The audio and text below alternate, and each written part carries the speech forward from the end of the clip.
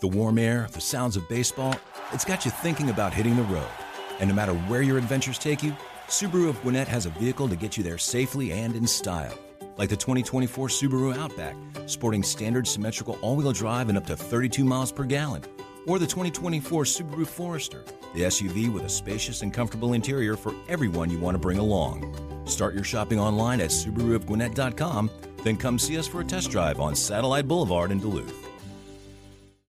Academy Sports and Outdoors wants everyone to stay safe while doing more of what they love. So whether you're planning a fishing trip, heading to the driving range, prepping for your upcoming hunt, or firing up the grill before the big game, we have all the gear you need to enjoy more sports and outdoors, all at the prices that you're going to love. And with the curbside pickup available, it's never been easier to shop all our brands in-store and online at academy.com. Because whatever you love doing, Academy Sports and Outdoors is there to help you have more fun out there.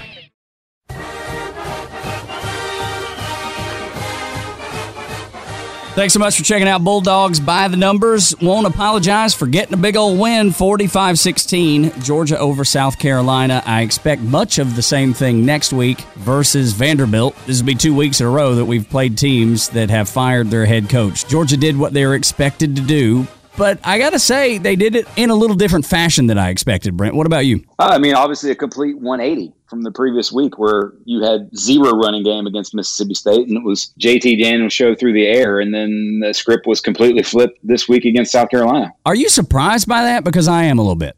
Not really. There's a couple keys there. One, obviously, South Carolina has a depleted roster. Defensively, 3 of the starters in the secondary have already opted out. And just in general, they had a lot of personnel issues, and they haven't been good. The other part is you're going to take what a defense gives you. In JT Daniels' first start, Mississippi State said, hey, prove that you can throw the ball. We're going to man up. We're going to put 7, 8 in a box. We're going to bring stunts all over the place in the running game and make you throw the ball. Well, he proved that he could do that. So this week it was a little bit different. The running game was successful to the nth degree. And I got some numbers for that. But think about the first 2 drives of the game. The first 2 drives of the game, Daniels was 5 of 6 for 74 yards and a touchdown, including 2 explosive plays. One to Trey McKitty up the seam, where they faked a toss and then hit McKitty up the seam. And then another sort of jump ball, back shoulder type throw to Pickens on the second drive. So when you open the offense up early in the game and say, hey, we're going to throw it on you if you let us, then that sort of loosens the defense up. The third drive, they run 5 straight times and get chunk plays in the running game to score. And then that fourth drive, if JT Daniels hits Burton in stride on the out and up that he missed him, where he was a little short on that pass, if that's a touchdown play, that's another 65 yards in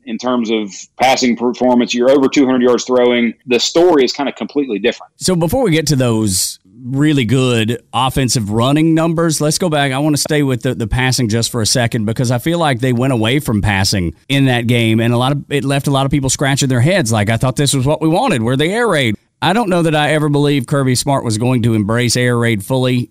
He's never going to give up and not run the ball, ground and pound.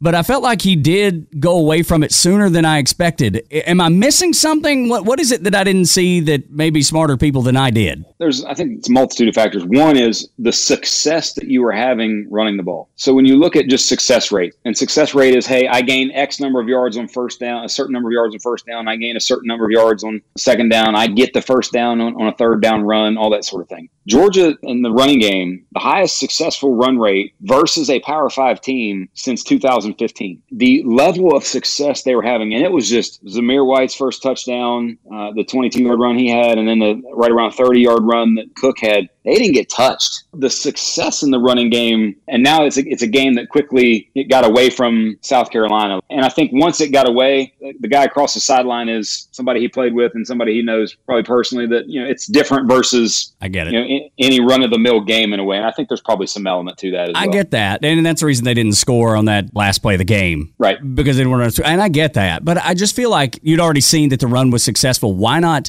allow JT Daniels to develop more rapport with his wide receivers? If he's the quarterback moving forward, which we all think he is, and he should be, why wouldn't you allow him to continue developing that rapport? That is the final step, I guess you could say, for Kirby as a head coach as much as anything, is what you're talking about, an attack mode all the time attitude. I think he has that till the game is out of control. once the game's out of control, that we've handled our business in this game. Now we sort of call off the dogs. Anyway, it's a good way of looking at it, is calling off the dogs. But different teams and the teams that win the college football playoff games and put up a lot of points and all those things. But I think all of what you're talking about, though, is just a cultural, big picture. We attack nonstop, no matter who's in the game. And no matter what the score is, we are going to continually attack. And they're just not there yet. Maybe they do get there eventually. Maybe they don't. It'll be interesting to see this week, because I think you're going to be in a very similar situation. The following week, you get the chance to play Missouri. That game now becomes just an interesting game. They're playing well. They really are. And I don't think a lot of people notice or give them credit, but maybe they should. Yeah, I just don't understand it. I can't get in Kirby's head. I saw the run game as the attack.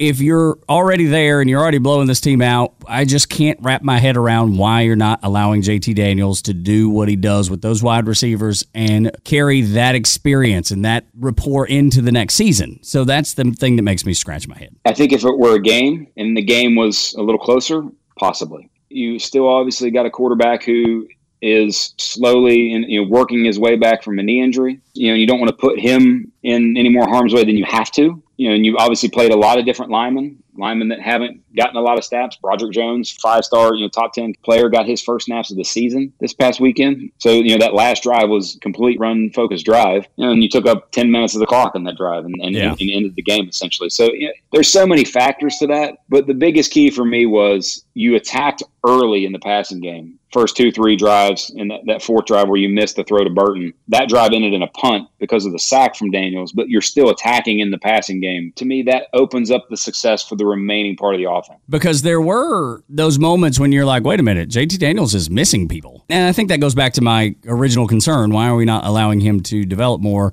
And look, Kirby's much smarter than I. I'm not questioning him. I just want to understand it. I mean, I think he finished with right around a 76 grade in the game, 75.9 overall grade. He was good, and he made throws that he needed to. I mean, we saw the throw to Arian Smith at the end. Finally got to see him. He's one player that I've been very much looking forward to seeing in this offense. Deep ball, perfectly placed, touchdown. I think he did what he had to do. The miss to Burton was the different. Obviously, the interception was a good throw and not necessarily what we would term as a turnover-worthy play. The more turnover-worthy play was the one on the goal line that the safety should have picked off over the middle. He played solid, did what you had to do, and hit the layups that Coach Monken gave him. And, from there on out, then just the running game took over. And really more so, as much as it was the running game, the running backs. They were pretty dynamic. Cook, that guy didn't even have to wash his jersey after the game. He was untouched on a couple of his runs, especially the one for the touchdown. And he didn't even really have to cut at all. It wasn't really. It was more of a straight, okay, I'm one little lean, and then I'm going straight ahead for the score. So let's get into some of that. Let's get into the grades for some of those backs, because I have to imagine that those are off the charts. And as good as they've almost ever been. Oh, wow. And that's the interesting part. Because when you look at their team rushing grade, so that's combining of all the running backs, their team rushing grade was the second highest it's been in the history of PFF grading. So that goes back to 2014. The only higher graded game from a team standpoint when you factor in all the backs in their rushing grade. And by the way, that's just focusing wholly in on the running backs, independent of the offensive line. The highest graded game was the opener in 2014 against Clemson, where Gurley had a huge game, and then Chubb had his run down the sideline where he beasted like 3 or 4 people. Outside of that game, this was the highest graded rushing grade from a team perspective that they've had in the last 7 years. Each running back had a rushing grade over 77. The 4 of them combined to force 14 missed tackles. It's the second highest number since Chubb, Michelle, DeAndre Swift, and Elijah Holyfield had 16 against Vandy in 2017. So the individual performance from the running backs, particularly Kenny McIntosh, by the way, he led the way with 7 forced missed tackles. The shiftiness, the cuts, the vision that McIntosh showed, it was his highest graded game of his career, and he showed out big time. They were so much fun to see, man. And then getting the Edwards kid involved. I love the fact that it took me a minute to realize which back was in. Obviously, when you see Zamir White, you know who it is. You see James Cook, you know who it is. When you get to McIntosh and Edwards, it takes you a second to realize who's running the ball. Yeah, and you don't have Kendall Milton, who's nursing a knee injury and has looked really good in the time and the carries that he's gotten this season. So it's just like anything else with Georgia. You're going to have a stable of great backs. As long as you get average to above average quality offensive line play, you're going to have success. You should have some level of success in the running game, especially when your quarterback is a threat to hurt you with his arm. This is Bulldogs by the Numbers. Tug Cowart along with Brent Rollins from PFF, as well as you WGAsports.com. What about the offensive line? Because I know they showed out too. This is, and look, I know it's a 2-win team that just fired their coach. Their defense is depleted. So it's hard to get really, really excited about any of this. But at the same time, it's fun to talk about Georgia having good numbers. Oh, very much so. When you think about the offensive line, you have Trey Hill, who played outstanding in the game. He was the highest rated interior lineman in all of the FBS this past weekend. I think he had an 88.4 overall grade. You got to see a lot of different faces along the offensive line. I think Ben Cleveland may have been he had a really good week and still had a great pass block grade, but overall was still he was the lowest graded lineman and still played well. When you think about offensive line play, it's such a unit-based thing. It's not just one individual being great. And thus, the important part of offensive line play that gets missed is it's so important to not have a minus. It's great to have the elite offensive lineman who grades out and is better than anybody else. But if you have someone who is a replacement level player or playing very poorly on your offensive line, that person gets exploited. And that's what Georgia doesn't have right now. A weak link is basically the way of describing that, right? Yes, exactly. And almost being average to above average everywhere is better than having 2 or 3 elite and a couple really weak links. Georgia is getting average to well above starter level play in every position at this point. And when you think about Daniels, guys coming off a knee issue to the point where he hasn't been able to play until recently, what do you want to do? You want to protect him. Well, they've run play action a decent amount, not as much as I would like, but a decent amount. And they're also protecting him. When you look at over the past 2 games, he's dropped back the past 59 times. He's only been pressured on 8 of those 59 dropbacks. Now, granted, he's had 5 sacks. So when he gets pressured, he's not able to avoid it. And by the way, the 2 sacks in this game against South Carolina, and this is another thing about offensive line play that gets missed often, is sacks as much as anything and pressure is a quarterback-owned thing. It's not necessarily as much an offensive line-owned thing. Quarterback has the ball. The quarterback can get rid of the ball. The quarterback can, check down really quickly. And now with the way offense is designed with play action, with RPOs, with things that help offensive line play in general, more often than not, you as a quarterback, you control your pressure rate. And you're looking at some of the quarterbacks, specifically in the NFL, people like Carson Wentz or people like Deshaun Watson. A lot of times they get pressured a lot, but they also hold on to the ball a little bit longer than a lot of other quarterbacks. So JT is doing a very good job of, 1, getting the ball out quick, then 2, also combining that with offensive line play. But this past weekend, the 2 sacks were on him. The first one, or another one where after the Burton miss, on 3rd down after the Burton miss, he's sitting there in a clean pocket, holds on the ball, and then bails out toward the sideline, gets sacked. That's not on the offensive line. He's got to get rid of the ball, or he's got to, sort of step up into the pocket as opposed to bailing it. So the offensive line play over these past 2 weeks has been great in terms of getting Daniels back into the groove and not having him severely under pressure. Let's flip over to the defensive side of the ball. Any numbers there that we should be aware of? Because Georgia's defense obviously looked good, but again, and I hate to keep pointing it out, they were playing a 2-win team that had just fired their coach. I think the comfort level was the biggest thing with this game. You could see a defense and a personnel as a whole, a defense as a whole, that was more comfortable in this game than they were last week. And it was something we talked about last week of how uncomfortable they looked, at least until the second half when they really got used to Mississippi State's offense. But Jermaine Johnson, Jalen Carter along the defensive line, Azeez Ojulari still making plays, Trayvon Walker making plays, Kobe Dean, Adam Anderson making plays when he's there, Lewis Seen at the safety position had 12 tackles, no missed tackles. He has the highest tackling grade right now, and he comes to hit you. He doesn't come to just get you on the ground. He comes to inflict some pain when he hits. He's a fun player to watch. And when you think about their secondary, he's going to be possibly the most experienced player coming back next year. If you have guys like Tyson Campbell, who got his first career interception, was very happy for him. Yeah, who's played a lot of great ball over this past 3 years and been very solid in coverage, not elite, but very solid. Finally got his first career interception. But he's a junior who will be very much talked about from in the first and second round area because of his physical attributes and his quality play. Eric Stokes is a redshirt junior. LeCount is a senior. There's a lot of turnover possibly in the secondary for next year, and Seen as a person who's going to be looked at to be that leader, I think, next year. Richard, LeCount didn't play. Just speaking to some guys that didn't play. Jordan Davis, he dressed out, but hopefully he'll get back in and get some snaps. And Mark Webb wasn't in there, too. Apparently, Kirby said in his presser today that he was a little dinged up, could have played. You're right. I mean, it's good to be able to have guys that plug in and you not miss a beat, but it's easy to be comfortable when you feel like you're going into a game where you can coast. And I don't know if that's an appropriate way to put it, but it kind of feels that way. Well, and I think when you look at college football, and this is more of a college football as a whole type thing, you're seeing so many just effort issues. You're seeing all kinds of opt-outs. You're seeing a malaise, I think, is the way of putting it across a lot of college football right now. You're not seeing that at Georgia. That's You're a not good point. seeing that at Alabama. You're not seeing that at Notre Dame. Now, granted, they are playing for much larger circumstances, but Georgia specifically, the East is, barring some miracle and Tennessee beats Florida and then LSU beats Florida, and barring that miracle, the East is all but done. And Georgia's now just playing to finish out its schedule and then playing a bowl game. And you haven't seen opt-outs, and you're seeing consistent effort and buy-in. And that's credit to the coaching staff. That's credit to the kids themselves. It's fun to see a team that, there was a lot of energy in that game and a lot of good positive energy. Yeah, and I don't want to change the subject to South Carolina, but I will for just a second, just because of opt-outs, and they've faced a lot of those. This is Bulldogs by the Numbers. Tug Coward along with Brent Rollins from Pro Football Focus, as well as UGAsports.com.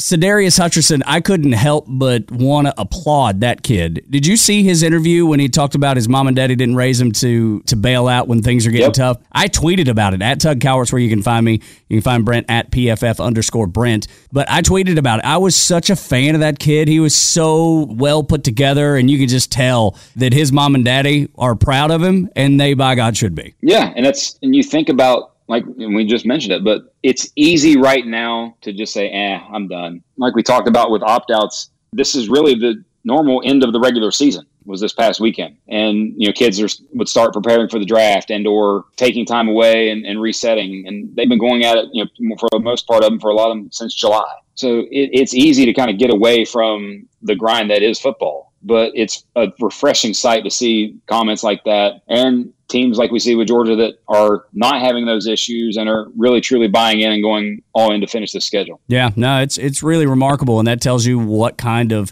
relationship and what kind of leader Kirby Smart is to be able to keep his players focused. Yep. Something, when you think about Nick Saban, he always preaches process. Everything's about the process. Every day, get better every day. And I'm sure there's a lot of that from Kirby as well. And we've heard him speak that way as well. And, when you do that and you think that way, you get the results that you're getting, and you get kids that buy in and really believe and do those things the right way. So I was reading an article at UGAsports.com, which you should subscribe if you don't, because I think it's really good what y'all do over there, about the possibility of guys coming back for their senior year that maybe we wouldn't have thought otherwise, like Demetrius Robertson. It's going to be interesting to see. Georgia's in a unique circumstance, and I think there's going to be a lot where you could have a situation where a lot of those guys say, hey, let's make, we got our guy at quarterback. Yeah. Let's go make one more run at it and, sort of bring the gang back. But I could also see the other side where you have a lot of, like, to me, I think Zamir White and I think James Cook are both, I think they're pro-bound. I think because of the position as much as anything. Those guys who are possible being a draft pick, yes. Now, somebody like Demetrius Robertson, who maybe isn't necessarily on the NFL radar right now, maybe.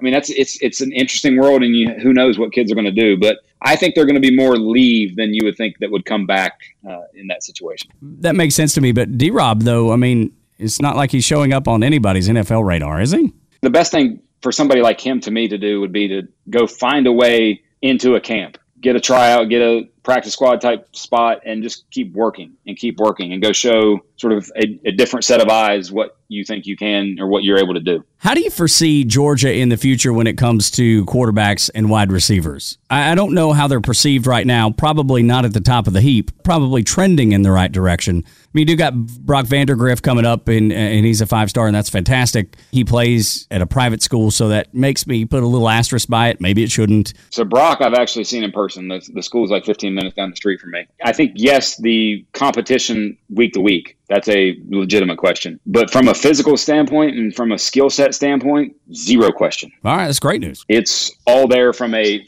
physical standpoint, size, arm strength, mobility, and the way he plays the game very much reminds me of Joe Burrow in the, run over your defensive lineman. I'm going to run over your linebacker. I'm going to do whatever it takes from a physical standpoint, and just that toughness and that kind of mentality in the play and the way he plays. That's how he reminds me. But when you look at your question on the whole, I think it actually sets up to the point where if you finish out the season the way I think you should, and then you go into spring and you set that mindset that we are going to be and a constantly attacking team, especially with the weapons they have at the receiver position, it looks pretty good to me. I like it. Because now you have an accurate quarterback, and now you have a guy who you think you can win with at the quarterback position, who should only get healthier, as long as he doesn't have any setbacks with the knee. Now has a full off season to really work, strengthen, get back to sort of normal self. And then you look at the receiver room: George Pickens, Marcus Rosemy-Jackson, Jermaine Burton, Kyrus Jackson, Arian Smith, who, by the way, I think can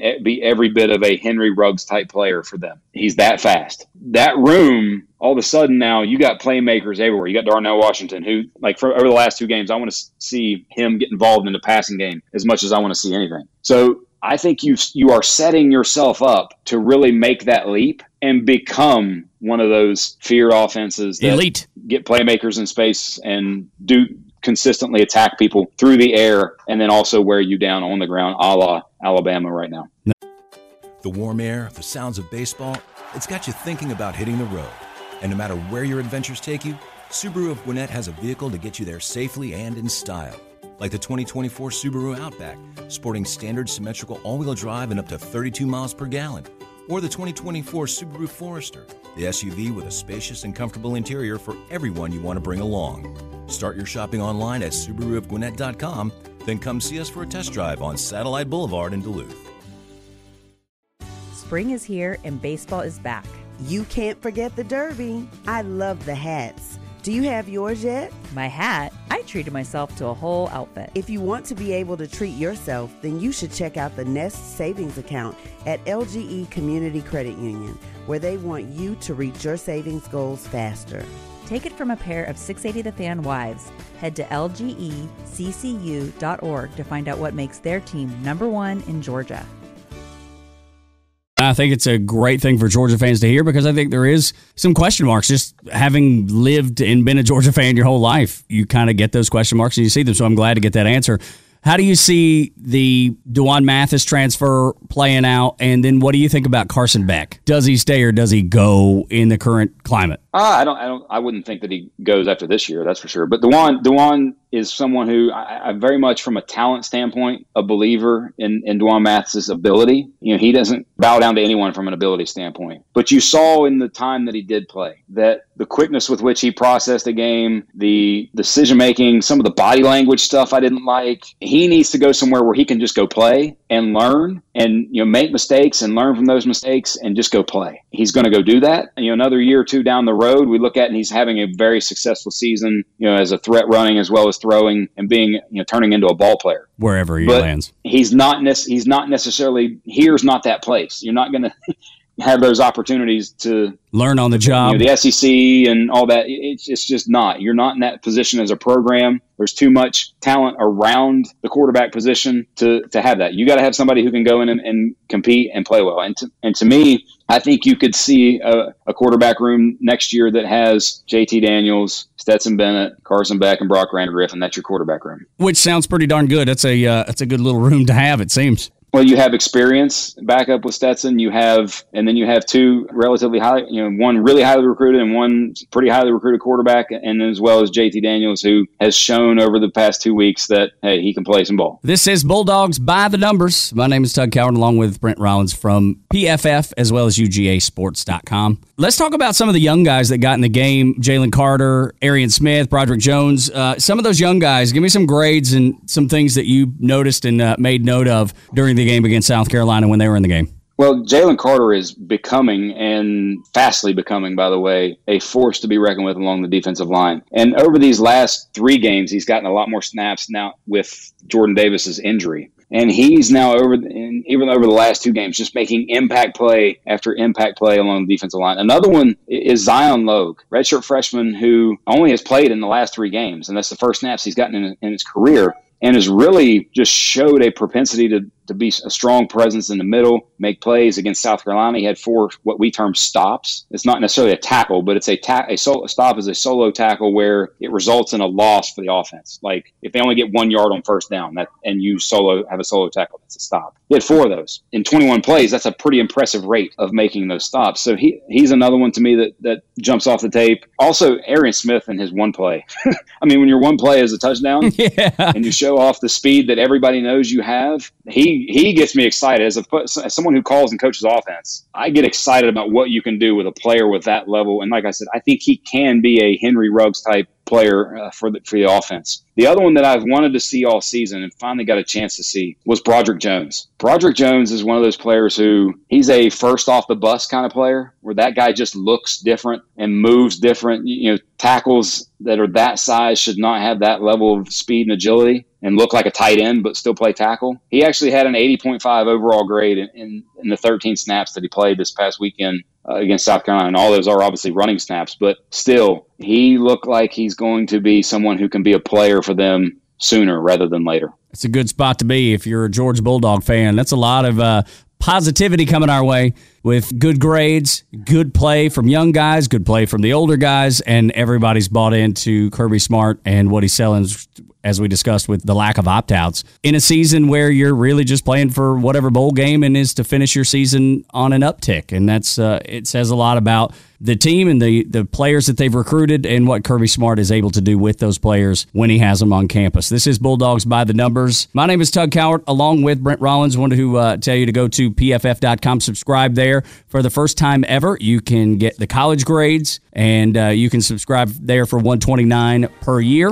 Go to UGAsports.com, and I noticed you guys are doing a big sale at UGAsports.com. It's like $75 for new subscribers, and you get $75 worth of free Nike gear. If you're looking for a good reason to subscribe, you're going to buy some Georgia Nike gear anyway. Might as well get the throw in of incredible coverage of UGA Sports and the Dogs at UGAsports.com.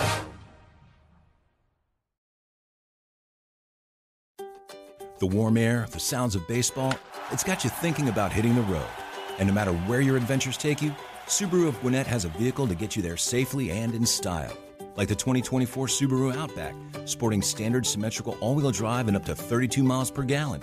Or the 2024 Subaru Forester, the SUV with a spacious and comfortable interior for everyone you want to bring along. Start your shopping online at SubaruofGwinnett.com, then come see us for a test drive on Satellite Boulevard in Duluth. Tonight in Arkansas, there's a mother tucking in her daughter and turning off the light. A business owner is burning the midnight oil. An at-home dinner date is plating up possibility. And it's all happening under one roof. How? The power of a conversation, like the one John from Integrity Solutions had with First Horizon Bank about his vision for a sustainable mixed-use building. Now it's not just words, it's life. First Horizon Bank. Let's find a way. Go to firsthorizon.com/John. First Horizon Bank, member FDIC.